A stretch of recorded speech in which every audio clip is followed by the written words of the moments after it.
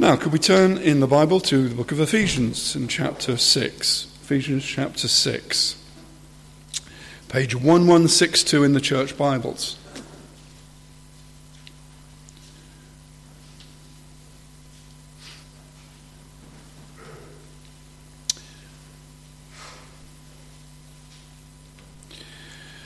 Okay, that's chapter 6, starting at verse 5. Bondservants, and you'll see the note down the bottom. It says it's doulos, the Greek word, which basically means slave. It could mean someone who was a temporary person sold into slavery or had a limited commitment, a bondservant, but generally it refers to slaves that simply are a property of someone else, can't pay off their debt at all, and that's generally what it means. So, bondservants or slaves, obey your earthly masters with fear and trembling, with a sincere heart, as you would Christ. Not by the way of eye service, as people pleasers, but as bondservants of Christ, doing the will of God from the heart, rendering service with a good will, as to the Lord and not to man, knowing that whatever good anyone does, this he will receive back from the Lord, whether he is a bondservant or is free. Masters, do the same to them, and stop your threatening, knowing that he who is both their master and yours is in heaven, and that there is no partiality with him. Now let's pray and ask the Lord's help as we look into the word. Oh, Father in heaven, we thank you that you have given instruction in your word for all areas of our life. And this includes, Lord, our work lives and above all, Lord, our relationship with the Lord Jesus Christ and our discipleship. And we pray, Lord, that tonight and also next week as we look into this passage, Lord, you will encourage us and inspire us in both our work life and in our relationship with the Lord. In Jesus' name, we pray that you will show us great and wonderful things in your word about the Lord and our relationship to him. In Jesus' name, amen. Now we're coming towards the end of the letter of Paul to the Ephesians over this kind of series that's stretched out. And basically, we now deal with a certain fraction of society, of Roman society, which Paul mentions quite often in his letters. The bondservants, the slaves. He's already talked about to wives and husbands, and he's talked to children, and now he talks to bondservants or slaves, and also to slave owners, the masters. Now, what kind of fraction was it of the congregation? It's reckoned by historians that there were, and they can't give a precise figure, but between 10 to 20% of the population of the Roman Empire were slaves. Now, in fact, in the Christian congregation, it would have been a higher fraction than that, because we're told all over the place that the Christians were not, generally speaking, men of influence and men of money, women of influence. There were some that were converted, and there were some attached to the congregation, but on the whole, they were from the poorer classes, and therefore we've got every reason to believe that, in fact, from the New Testament alone, that there would have been a much higher proportion than 20% of congregations that were slaves.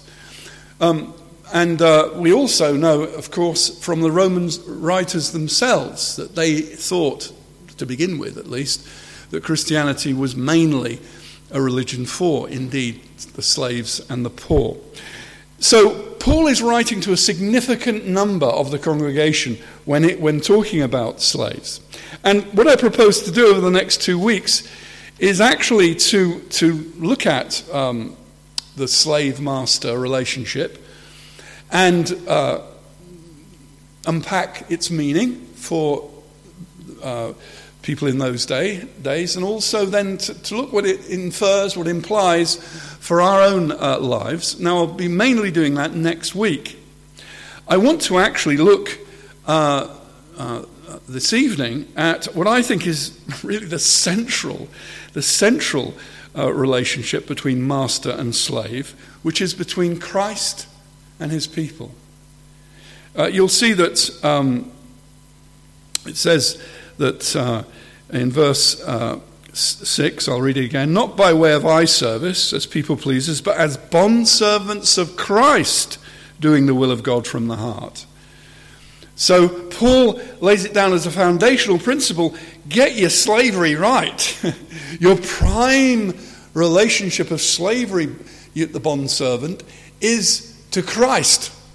And then he says something which would be quite shocking to a non-Christian Roman, but even a Christian Ephesian, in this case, might have found a bit shocking. It says, to the masters, do the same to them. Stop your threatening, knowing that he was both their master and yours. The masters had a master in heaven. The masters, the slave owners, indeed actually had the Lord Jesus Christ, of whom they were his slaves. So I think I'm going to talk about that tonight anyway, because funny enough, I think as you go through the New Testament, you find that time after time, both Jesus and the other apostles refer to the relationship of the disciple as being a slave, the believer as being a bondservant, but with a wonderful blessing that takes them far beyond just being a slave, which we'll talk about in a bit. But firstly, let's note, today we're horrified at the idea of slavery. And I want to clear this up to begin with. The Bible makes it clear that the idea of human slavery to another man is an idea created by sinful men. Murder first arose in the heart of Cain. That was something that was produced by the sinful heart. Some people say slavery is found in the Bible. Indeed, many misinformed and ignorant Christians in the 19th century in America were justifying slavery, and in fact, many Christians signed up in the Confederate Army to defend slavery because they said, well, slavery is sponsored by God because he gives rules for the keeping of slaves in the book of Leviticus and other parts. Well, the law given by Moses was given in many cases to limit the damage of contemporary practices. So, for instance, the laws about divorce that Moses put forward was to limit the damage caused by family breakups. It wasn't to sponsor adultery, and it wasn't actually meant to sponsor divorce. Jesus tells us that the law of Moses was given because of the hardness of men's hearts. And God had to work with societies and people that were used to very low standards of human relationships, and therefore divorce was allowed. But Jesus said, from the beginning it was not so. And that, of course, is the principle that relates to divorce too. The laws in the Old Testament regulating divorce, regulating slavery, were given to, if you like, diminish the suffering caused by slavery. And we'll look in a bit more detail at that next week. But actually in the New Testament, enslaving people, we're quite specifically told, is considered to be classed with being an abuser, a violent abuser of aged parents, sexual immorality, and whatever else is contrary to sound doctrine. Would you like to look at 1 Timothy 1 verse 9 for a second? 1 Timothy 1 verse 9. And you'll see that Paul puts those who are enslavers, he says this, he puts them in this category. In fact, we'll start off in verse 8. Now we know that the law is, this is on page 1177. Now we know that the law is good if one uses it lawfully, understanding this, that the law is not laid down for the just, but for the lawless and disobedient, for the ungodly and sinners, for the unholy and profane, for those who strike their fathers and mothers, for murderers, the sexually immoral, men who practice homosexuality, enslavers, liars, perjurers, and whatever else is contrary to sound doctrine. The New Testament is quite clear. Slavery is a barbaric, brutal, and practice that defies and dishonors the image of God in man. The book of Revelation describes what slavery is. You needn't look this up. Revelations 18, verse 11 says this. This is talking about the end of the world, or at least an apocalyptic event. The merchants of the earth weep and mourn for her, since no one buys their cargo anymore. And there's a long list of cargo. Gold, silver, jewels, pearls, fine linen, purple cloth, silk, scarlet cloth, ivory, bronze, iron, and marble. And then it carries on in verse 13, a long list. Wheat, cattle, sheep, horses, and chariots, and slaves. That is, human souls. And quite clearly, the buying and selling of human souls actually was never meant to be in God's purposes. And actually, as you look at the Old Testament and the New Testament, it supplies us with all the necessary knowledge to understand the whole system was barbaric and wrong, and it was indulged in by on every continent that we know that human beings were on, whether it be in China or Africa, or whether it be in the Middle East, whether it be in South America amongst the Aztecs and so on. It was an age-old sin. And actually, I would even relate it to the very temptation of Adam. Satan said to Adam, through Eve, the temptation was passed on through Eve, that if you ate of this fruit, you'd be like God. Now, actually, the only one who has to have the absolute devotion and service of a human being is God himself.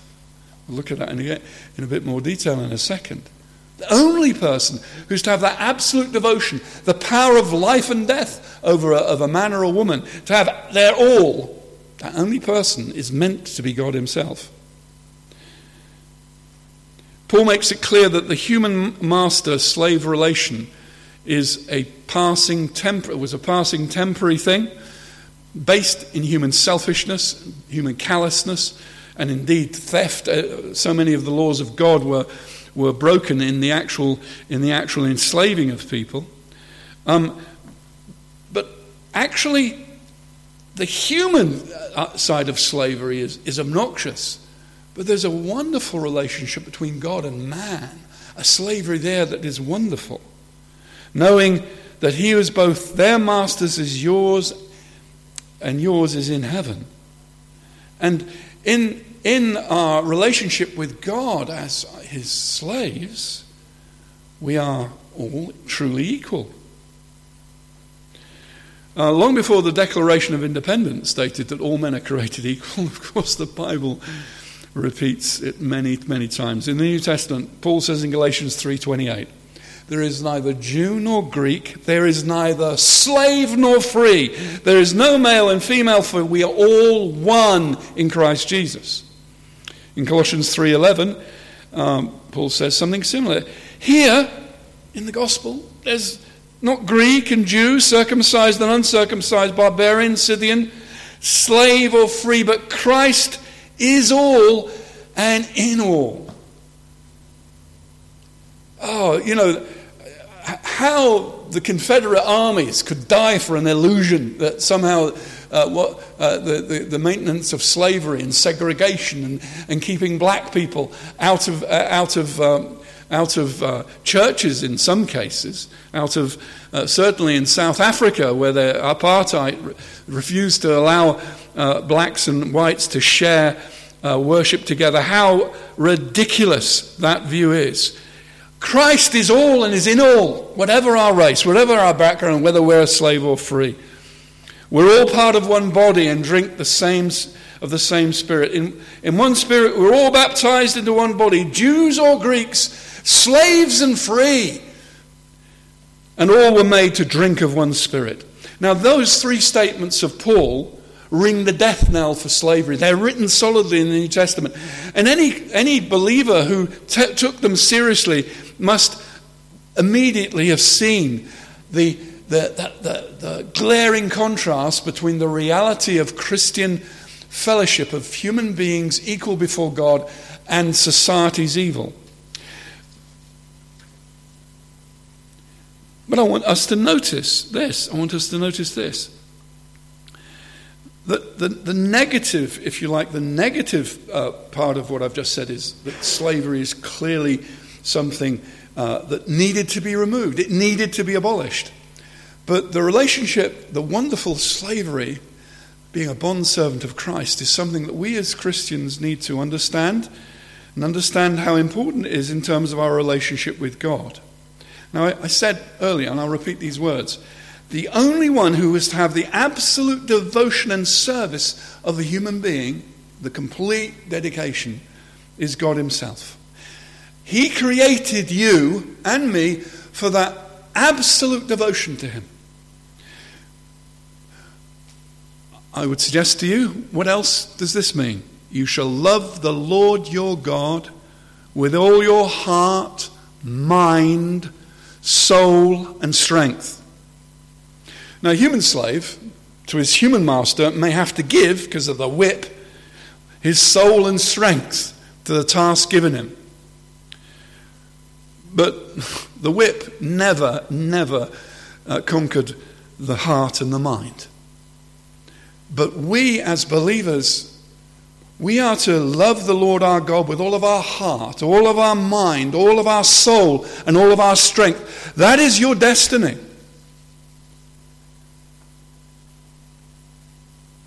And how wonderful a destiny it is. To the world, to talk about being a slave of God is something that they would find harsh, forbidding, terrible, depressing. But no, not at all. As the Church of England prayer book says in one of its prayers, his service is perfect freedom. And indeed, when our hearts are filled with that love and devotion to the Lord, we have the peace and the joy and the love in abundance that Christ wants as we walk in the Spirit. Anyway, there's something much worse than being even a slave of men, and that's being a slave of sin. And the people that object to, being a slave of Christ, that sounds terrible. Well, actually, they're already slaves of sin. But how marvelous it is that those who are slaves of sin, Jesus said, who commits sin is a slave of sin.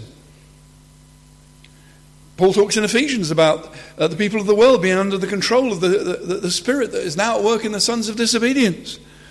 In Hebrews it talks about people who all their life are in bondage to the fear of death. The devil has them under his control. The one who has the power of death seems to have them under their control. But how wonderful it is that in Christ's death was the death of death and the death of the fear of death, and indeed the doom to the devil.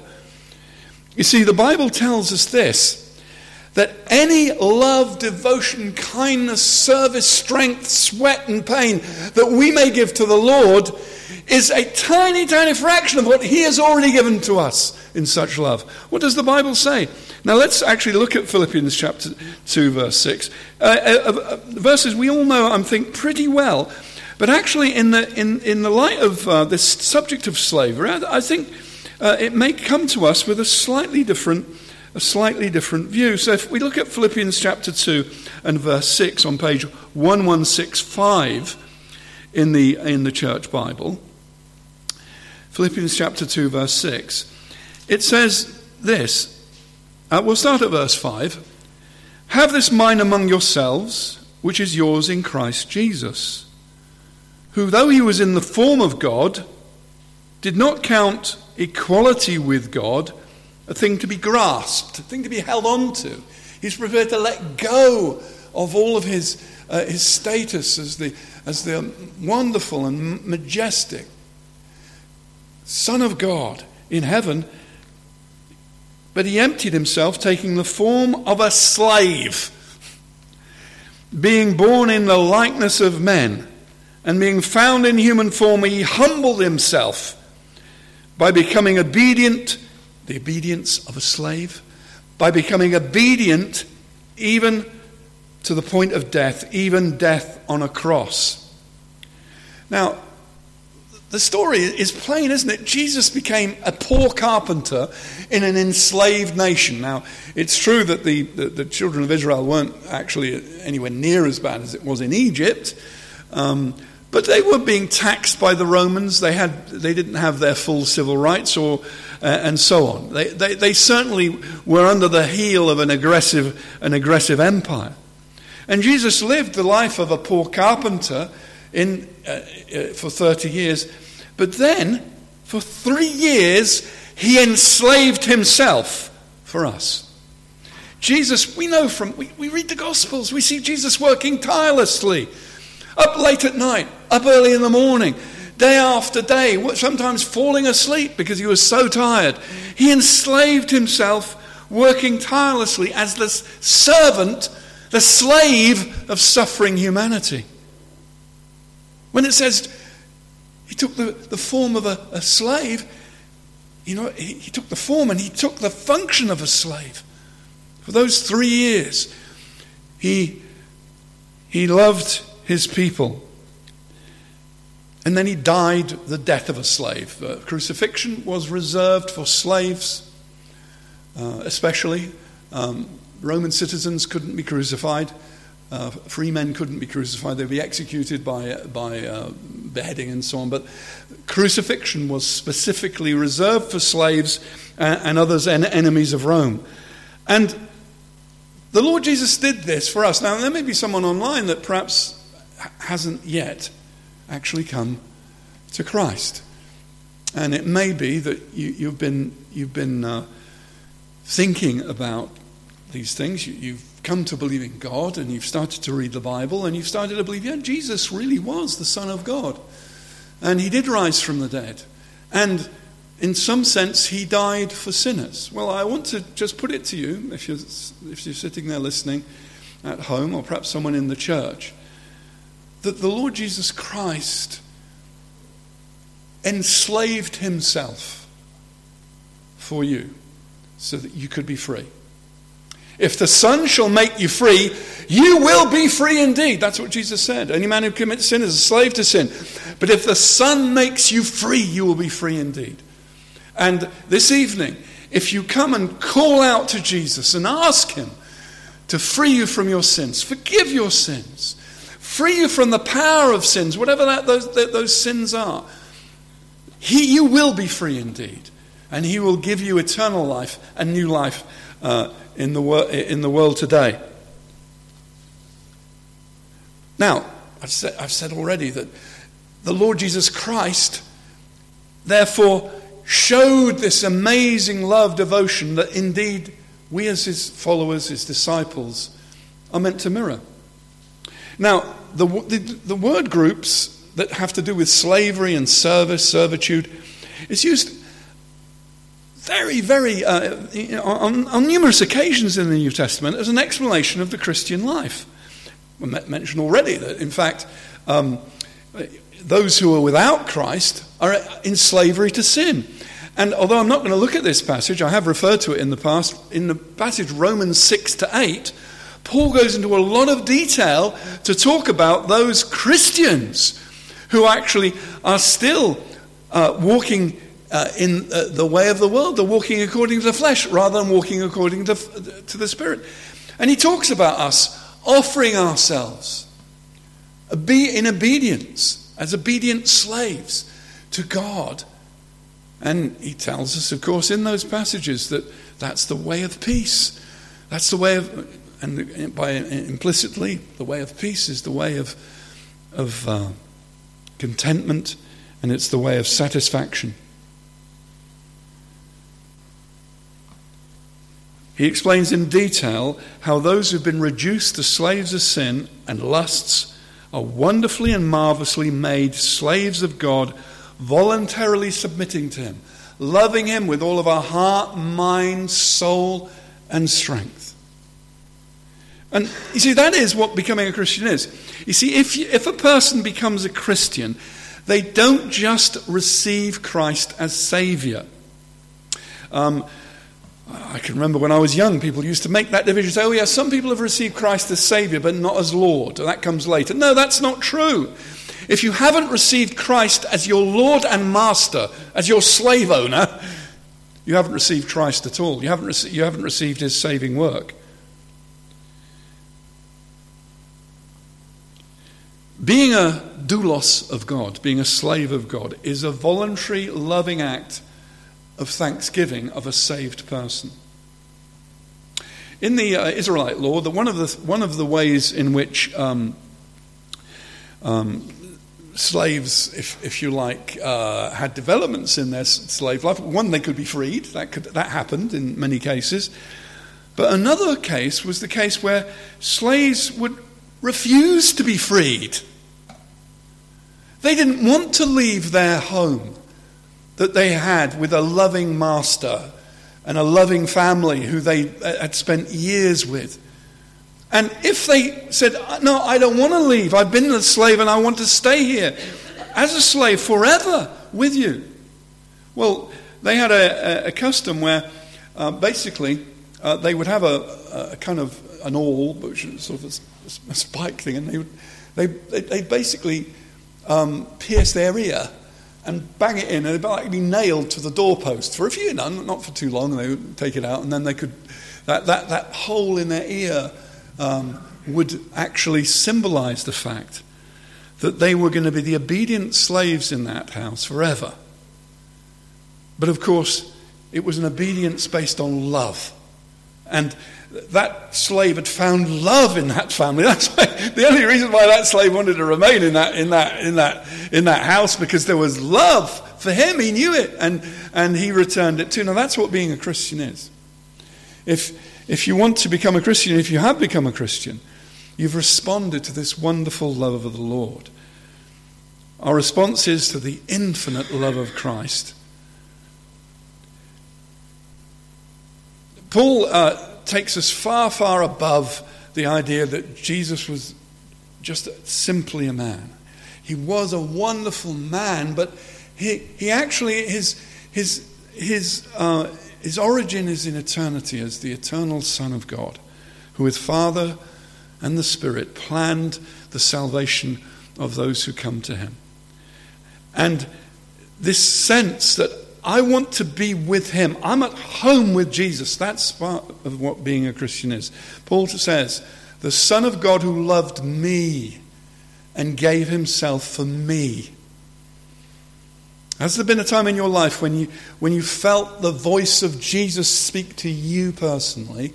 I don't mean some voice in your head, but I mean as you're meditating upon the Word of God, those words have rung deeply, reverberated through your being, and you, Lord Jesus, yes, I trust you. I want to follow you. I'm sorry for failing you, but I really want to respond to your love. Paul says on another area, when he was talking about Christians who were disobedient or involved in immorality and other things, he says, don't you know that your bodies is a temple of the Holy Spirit? You're not your own. You don't own your own body. You were bought. You're a slave. You were bought with a price. Therefore, glorify God in your body. And this is this wonderful relationship that we as Christians are called to. Whatever state we're in, and this applies, as I've said, to next week when we think about the master-slave relationship at the time when Paul wrote the book of Ephesians. It applied to the master and to the slave, whether they were a master or a slave, or whether they were just a free person that didn't own slaves. Whoever they were, if they were believers, they were bondservants of Christ who had voluntarily pierced their ear, asked for their ear to be pierced, and they were going to go with him. Remember Ruth, wherever you go, I will go. Wherever you are, I'll be with you. And that's what a Christian is. Peter said, when Jesus said, there's lots of people who called themselves disciples who are leaving me, are you now going to go away? And Peter says, to whom will we go? You have the words of eternal life. And we might add to Peter's words, you are the one who offers me love and forgiveness. You are the one who gives me encouragement. You give me inspiration. You give me strength in life. To whom shall I go? You are the one who died for me. You see, the bondservant of Christ is truly the one who is truly free, the free man in the Lord. In 1 Corinthians 7, again, which you needn't look up, I'll just read a bit from it. It's a long passage actually about slavery and the options for someone who is a slave. He says, were you a bondservant when you were called? Don't be concerned about it. But if you can gain your freedom, avail yourself of the opportunity. For he who was called in the Lord as a bondservant, or as a slave, is a freed man of the Lord. Now, being a free man was a significant thing in the Roman Empire. And Paul says, look, don't worry. If you're okay, they may have you as a slave, but they can't affect your status before God. You're considered scum and worthless. You're just part of people's property that may be abused or even killed. As far as the world is concerned, you're nothing. You're a zero. But to God, you're a freed man. And you're Jesus Christ's servant that has wonderful status in his sight. Now, of course, being a slave of the Lord does have responsibilities. Now, we haven't got time to go into all of the verses in the Gospels where Jesus refers to discipleship as being servants, being bondservants, being slaves of our Master in heaven. But I will just point out in Matthew 24 we have the parable of the sensible and wise servant compared to the wicked servant. When the master's away, the wicked servant is just that self-indulgent, trying to get away with whatever he can get away with.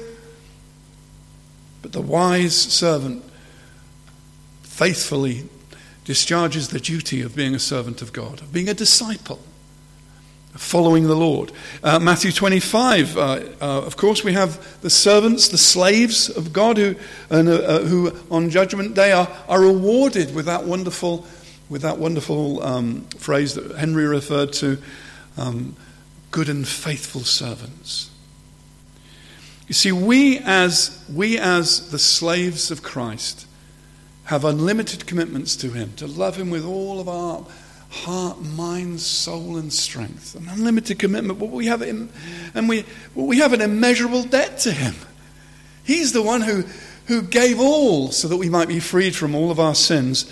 And we have this unfathomable grace because he's so patient with us. You know, so often we have been so often the unfaithful servant, the wicked servant, but he forgives. We're debtors to him, and he forgives our debts like in the parable. So we should forgive other people too. But we are debtors not to live according to the flesh, as it says in Romans chapter 6-8. But we are debtors to live according to the Spirit. But there's something even more wonderful. Now, I've described the relationship that we as believers voluntarily enter into of being the bondservants of Christ. But Jesus says, sorry, that's not enough. What does he say in John chapter 15, verse 13? Greater love has no one than this, that one lay down his life for his friends. You are my friends. You're not just my slaves. You are my friends if you do what I command you. No longer do I call you slaves, for the slave does not know what his master is doing. But I have called you friends, for all things that I've heard from my Father I've made known to you. Now, our relationship of devotion and love and strength, and seeking to serve him with all of our strength, that remains. That is the Christian response to the Lord's love for us. We should remain with the mind of Christ. That's what Paul says in Philippians. Have this mind amongst you that he had, of being the slave. The slave not only of Christ, but even the slave of God's people. But how wonderful it is that God doesn't treat us as slaves. He treats us as friends. And more than friends, but as his sons. So there's a paradox, a seeming contradiction. On the one hand, we are called to a life of being a bondslave of Christ. And yet at the same time, we have this wonderful, overflowing grace to us that we are called the friends of God, as Abraham was, and as Jesus said his disciples were.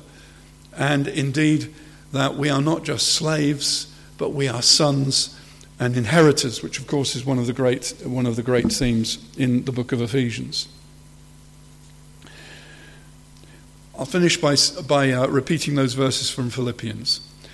Have this mind among yourselves, which is yours in Christ Jesus. Although he was in the form of God, did not count equality with God a thing to be grasped, but he emptied himself by taking the form of a slave, being born in the likeness of men, and being found in human form, he humbled himself by becoming obedient to the point of death, even death on a cross. And may the Lord help us to think through these different verses and indeed rejoice in the privilege of being a bondservant of Christ.